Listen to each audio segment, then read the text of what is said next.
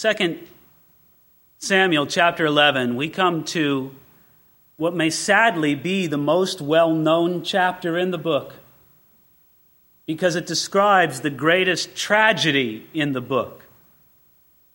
G. Campbell Morgan, the great Bible teacher of 100 years ago, he said, in the whole of the Old Testament literature, there is no chapter more tragic or full of solemn and searching warning than this. We're only going to take a look at the first 5 verses of this chapter this morning, but believe me, there's plenty in these first 5 verses to instruct us and to warn us. There's a lot of different ways you can learn things in life. And when it comes to the Christian life, you can read God's Word, understand His counsels, take them seriously, and learn from that. Or you can learn from bitter experience the wisdom and the ways of God. May I tell you that it's better to listen to the word of the Lord and not learn through bitter experience? Verse 1. It happened in the spring of the year, at the time when kings go out to battle, that David sent Joab and his servants with him and all Israel, and they destroyed the people of Ammon and besieged Rabbah, but David remained at Jerusalem. In 2 Samuel chapter 10, the king of the Ammonites died, and when the son of the former king rose to power, David felt a sympathy towards this man because his father had just died. And so David sent emissaries, ambassadors from the kingdom of Israel over to the kingdom of the Ammonites to bring a message of comfort and cheer to this young king who had just had his father pass away. Well, under the wicked advice from ungodly men surrounding him, the new king of the Ammonites thought that David sent spies to search out his land, and he treated these Israelite ambassadors disgracefully and sent them back to the kingdom of Israel. And everybody knew, the Ammonites knew it, David knew it, everybody knew it, that this was a horrible slap in the face to Israel. It was really a declaration of war. And so they readied themselves for war.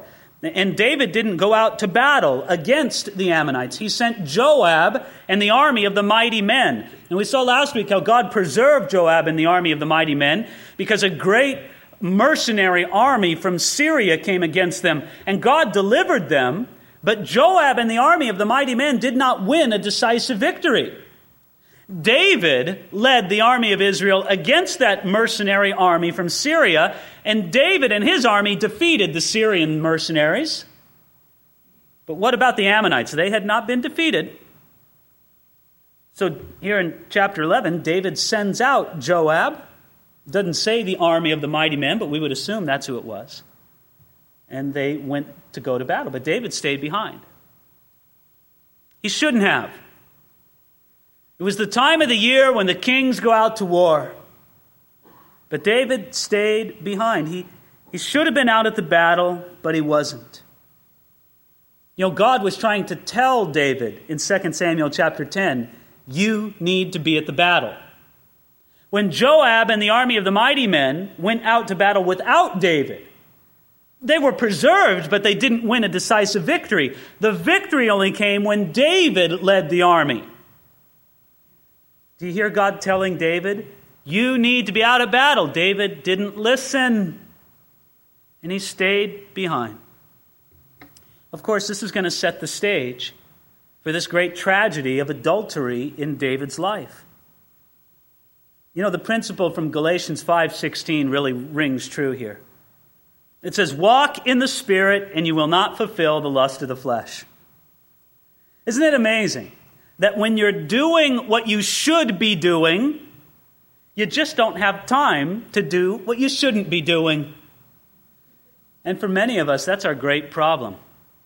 We're not employed in advancing God's kingdom. We're not busy about our Father's business. And when you're not busy about your Father's business, It's amazing how easily you can slip into doing the devil's business. You know, Joab and the army of Israel were laying siege to the city of Rabbah. Satan was laying siege to the heart of David. And it's sad to tell you that David would fall before the city of the Ammonites did. Nevertheless, it's wrong to think that all this trouble in David's life began when he failed to go out to battle when he should have. I want you to know that the trouble began before that, long before that.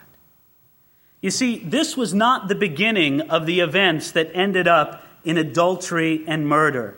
It began when David showed his disregard for God's plan for marriage many years before this. When did David show his disregard for God's plan for marriage? When he started taking many wives. Now, David at this point had 4, 5, 6 wives. I'm sorry, I didn't get an exact count for you this morning. Let's say at least 4, maybe as many as 6. That practice of adding wives showed 2 things. It showed, number 1, a lack of romantic restraint. Number 2, it showed an indulgence of his passions. That seed germinated within David for 20, 25 years, and now it's about to bear bitter fruit. David didn't squash out that seed within him. He didn't keep diligent watch over it and eliminate it. And I want you to see that staying home from battle merely provided an opportunity for this long-standing lack of romantic restraint and indulgence of passion to display itself. There may be no other interest in your life that you might get involved in an adulterous relationship with. There may be nothing like that right now. But I'm telling you now, in the name of the Lord, that if there is a lack of romantic restraint in your life, and if you continually indulge your passions, you'll find yourself there before long. Do you know what I mean by a lack of romantic restraint? Friends, at some time in your life, either it has happened or it will happen, but I would virtually guarantee it. At some time in your life, you will be romantically attracted to somebody that you have no business being romantically attracted to. And you know what you have to do? You have to restrain that. You just do, period. David didn't. He just kept marrying women. It also shows an indulgence of passions. Friends, God has an arena where you don't have to have any kind of romantic restraint. God has an arena where you can indulge your passions. That's called marriage. Outside of marriage, you restrict your romantic, you restrain your romantic interest. Outside of marriage, you do not indulge your passions. That's what David didn't get through in his head. Well, let's look at how it developed here in verse 2. Then it happened one evening that David arose from his bed and walked on the roof of the king's house. And from the roof he saw a woman bathing, and the woman was very beautiful to behold. Well, it's actually afternoon time. I know that in our New King James Version it says evening. Think of afternoon or late afternoon. David was taking a nap. There's 2 reasons why people do that. First of all, in that part of the world, and it's sometimes common in warmer climates that people take a nap in the afternoon. Secondly, you know, sometimes an afternoon nap just feels so good, doesn't it?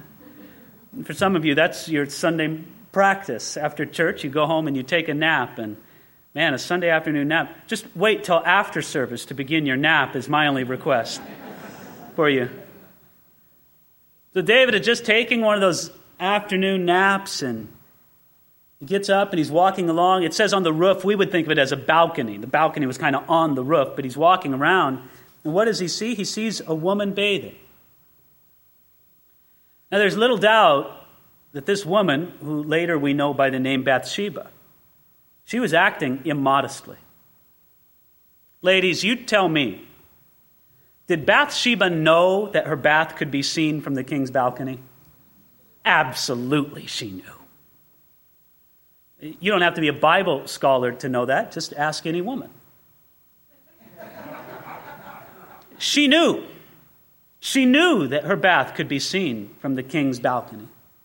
And yet, she did this. Maybe she didn't know that the king would be out there. Probably not. But she certainly knew it was a possibility. Now, let me make it plain. Any immodesty on Bathsheba's part did not excuse David's sin. But still, she's responsible for what she did wrong. And let me just make it brief and to the point. Ladies, when you dressed immodestly, it can be an occasion for sin. It's sin on your part, and it can be an occasion for sin in somebody else. Ladies, you need to dress modestly. 1 Timothy 2:9 says that the women should adorn themselves in modest apparel with propriety and moderation. Oh, well, Pastor, what are you talking about? We should all dress like the Amish? No. I don't know every detail of what modesty is and isn't in women. Let me give you an easy solution. Do you want to know if you dress immodestly? Why don't you ask some other women? Don't ask men. Don't be stupid about this. You go find some godly women that you respect and you ask them, do I dress immodestly? They'll tell you. So women need to dress modestly, just as the scriptures say. But David saw Bathsheba in the midst of her immodest appearance. It says right there in verse 2 that he saw a woman bathing. Let me make this very clear, that David's sin was not in seeing Bathsheba. I don't think he was expecting to see her. I don't think he planned to see her. The sin was not in seeing an immodest woman. You know how it is in our day and age. You can't look very far without seeing an immodest thing in front of you, without seeing an alluring image. The issue is, what are you going to do with it when you see it? David's sin was in choosing to keep his eyes on an alluring image after the sight came before his eyes. If something is before your eyes, you can choose to either set your eyes upon it or take your eyes and your mind off of it. And Christians, men especially, but not only restricted to men, of course, Christians must learn to never let their eyes or their mind rest on an alluring image except for what belongs to them in their marriage. And I say belongs, not in some inappropriate possessive sense. I mean in the sense that the Scriptures talk about it. You know, the Scripture says that in the Christian marriage, that the husband belongs to the wife, and the wife belongs to the husband. That's an alluring image that God says, that's for you. Everything else is not for you. And so you do not let your eyes rest on any other alluring image. I like how one author put it. He said, your eyes have to bounce off of that alluring image. You just don't let your eyes rest on it. You just don't rest it on it. You look at something else. You put your mind on something else. David did not do it, and this was a source of ruin to him. Now, this is to say nothing about how a Christian should never seek out alluring images. That's beyond question. And if your Christian life is in bondage to this, you need victory. You need to get together with other godly men in our church who are finding victory over such things. And you need to stop excusing it or stop saying, well, you know, everybody does it or this or that. No, you need to get real about this and say that it's wrecking not only your marriage, but your walk with God. And God can give you great victory over it. There's not a single person in this room. Isn't it great to stand where you say, there's not a single person in this room who has to be in bondage to sin. Not a single person. That Jesus Christ has given us power and strength to live in victory. Now, we need help, and there are other godly men in this church who will help you to do that. So David is looking at Bathsheba, and you know what he's doing in his heart. He's lusting after her. He's lusting. You say, David, how are you lusting? David, you've got 5 or 6 wives. Lust after any of them. Why are you lusting after her? Isn't it sobering to consider that David's many wives did not satisfy his lust? Do you know why? Because you can't satisfy these lusts of the flesh. They're insatiable. You know, it's like a bottomless pit that never gets filled up. They're primarily rebellious assertions of self. You see, it wasn't so much that David wanted Bathsheba. It's that he could not be satisfied with what God gave him. And let me lay it right out on the line.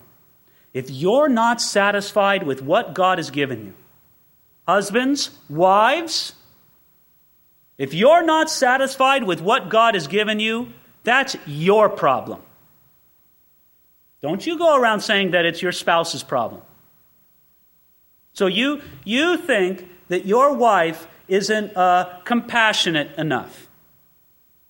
And so I should have somebody more compassionate. Isn't that what God wants for me? And so you leave your wife and you find, person A, and they're more compassionate.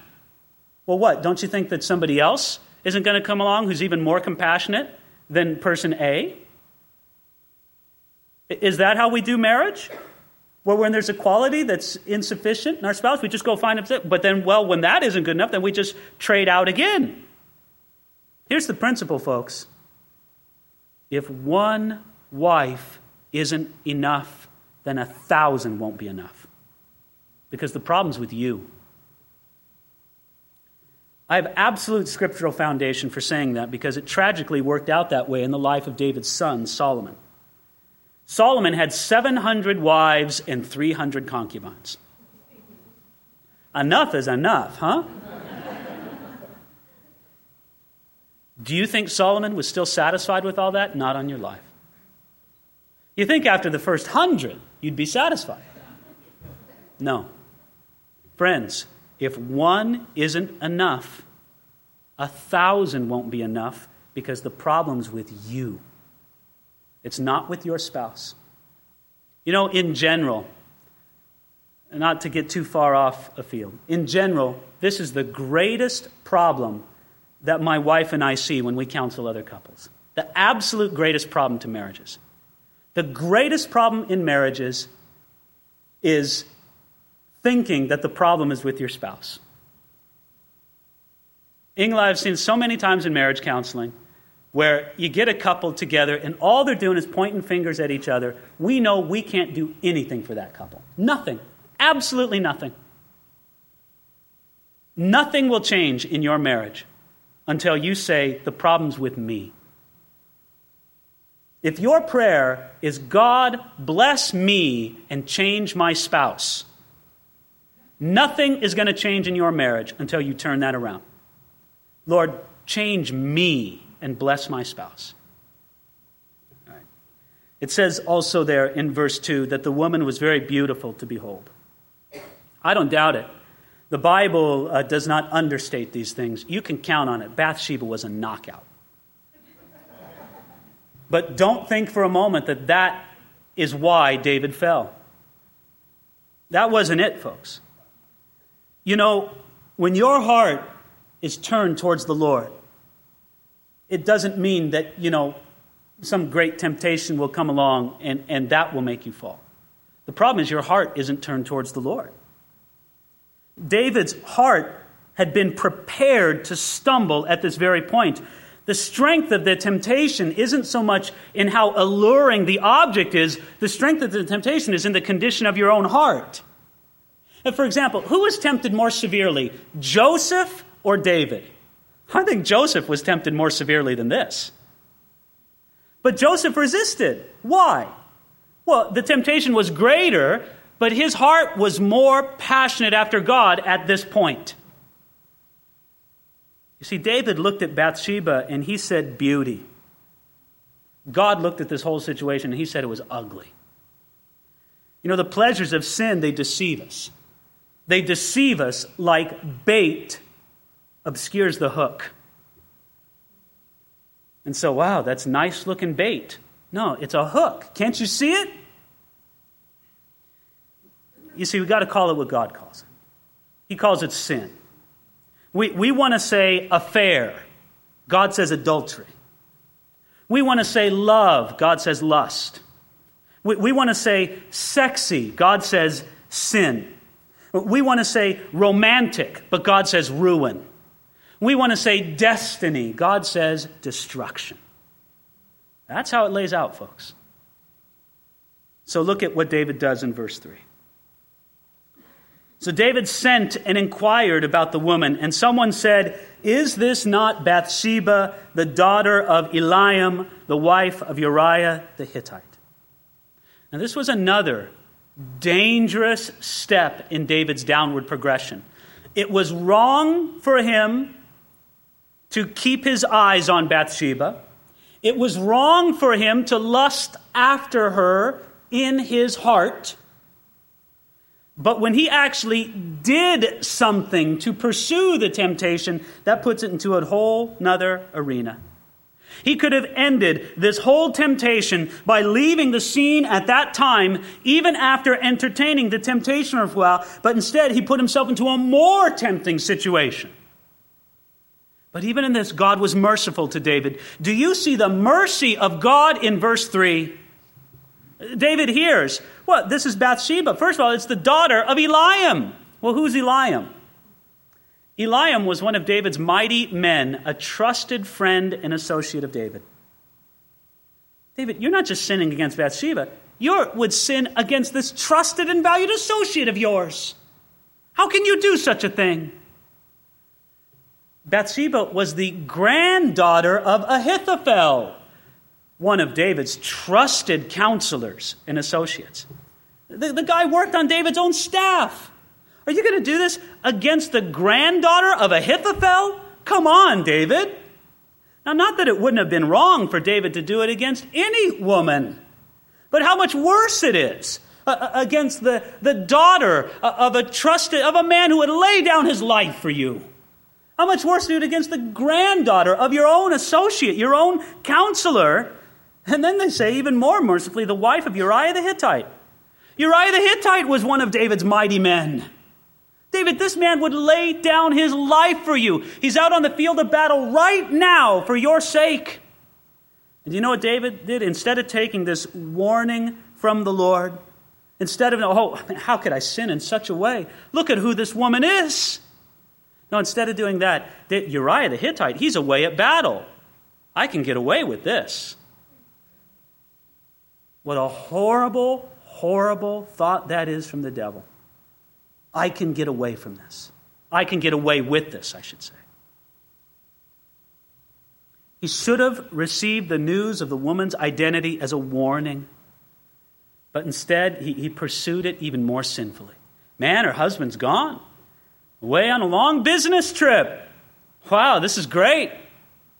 Nobody will ever know. One more thing before we look at verse 4. David committed adultery in his heart up on the roof. Now he knows that he has the opportunity to commit adultery in practice. Now, friends, adultery in the heart is bad. It's sin. But make no mistake about it, adultery in practice is far worse. And I say this because sometimes the devil wants to deceive people at this very point.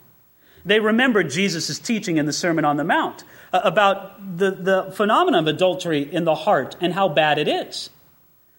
And where the devil deceives people is to say, and maybe you've had this whispered in your ear, well, you know, you've already committed adultery in your heart. Why not just go ahead?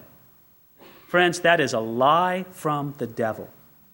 Because yes, adultery in the heart is bad. Adultery in practice is far worse. And now David was going to follow up on that sin, which we see in verse 4. Then David sent messengers and took her, and she came to him, and he lay with her, for she was cleansed from her impurity, and she returned to her house.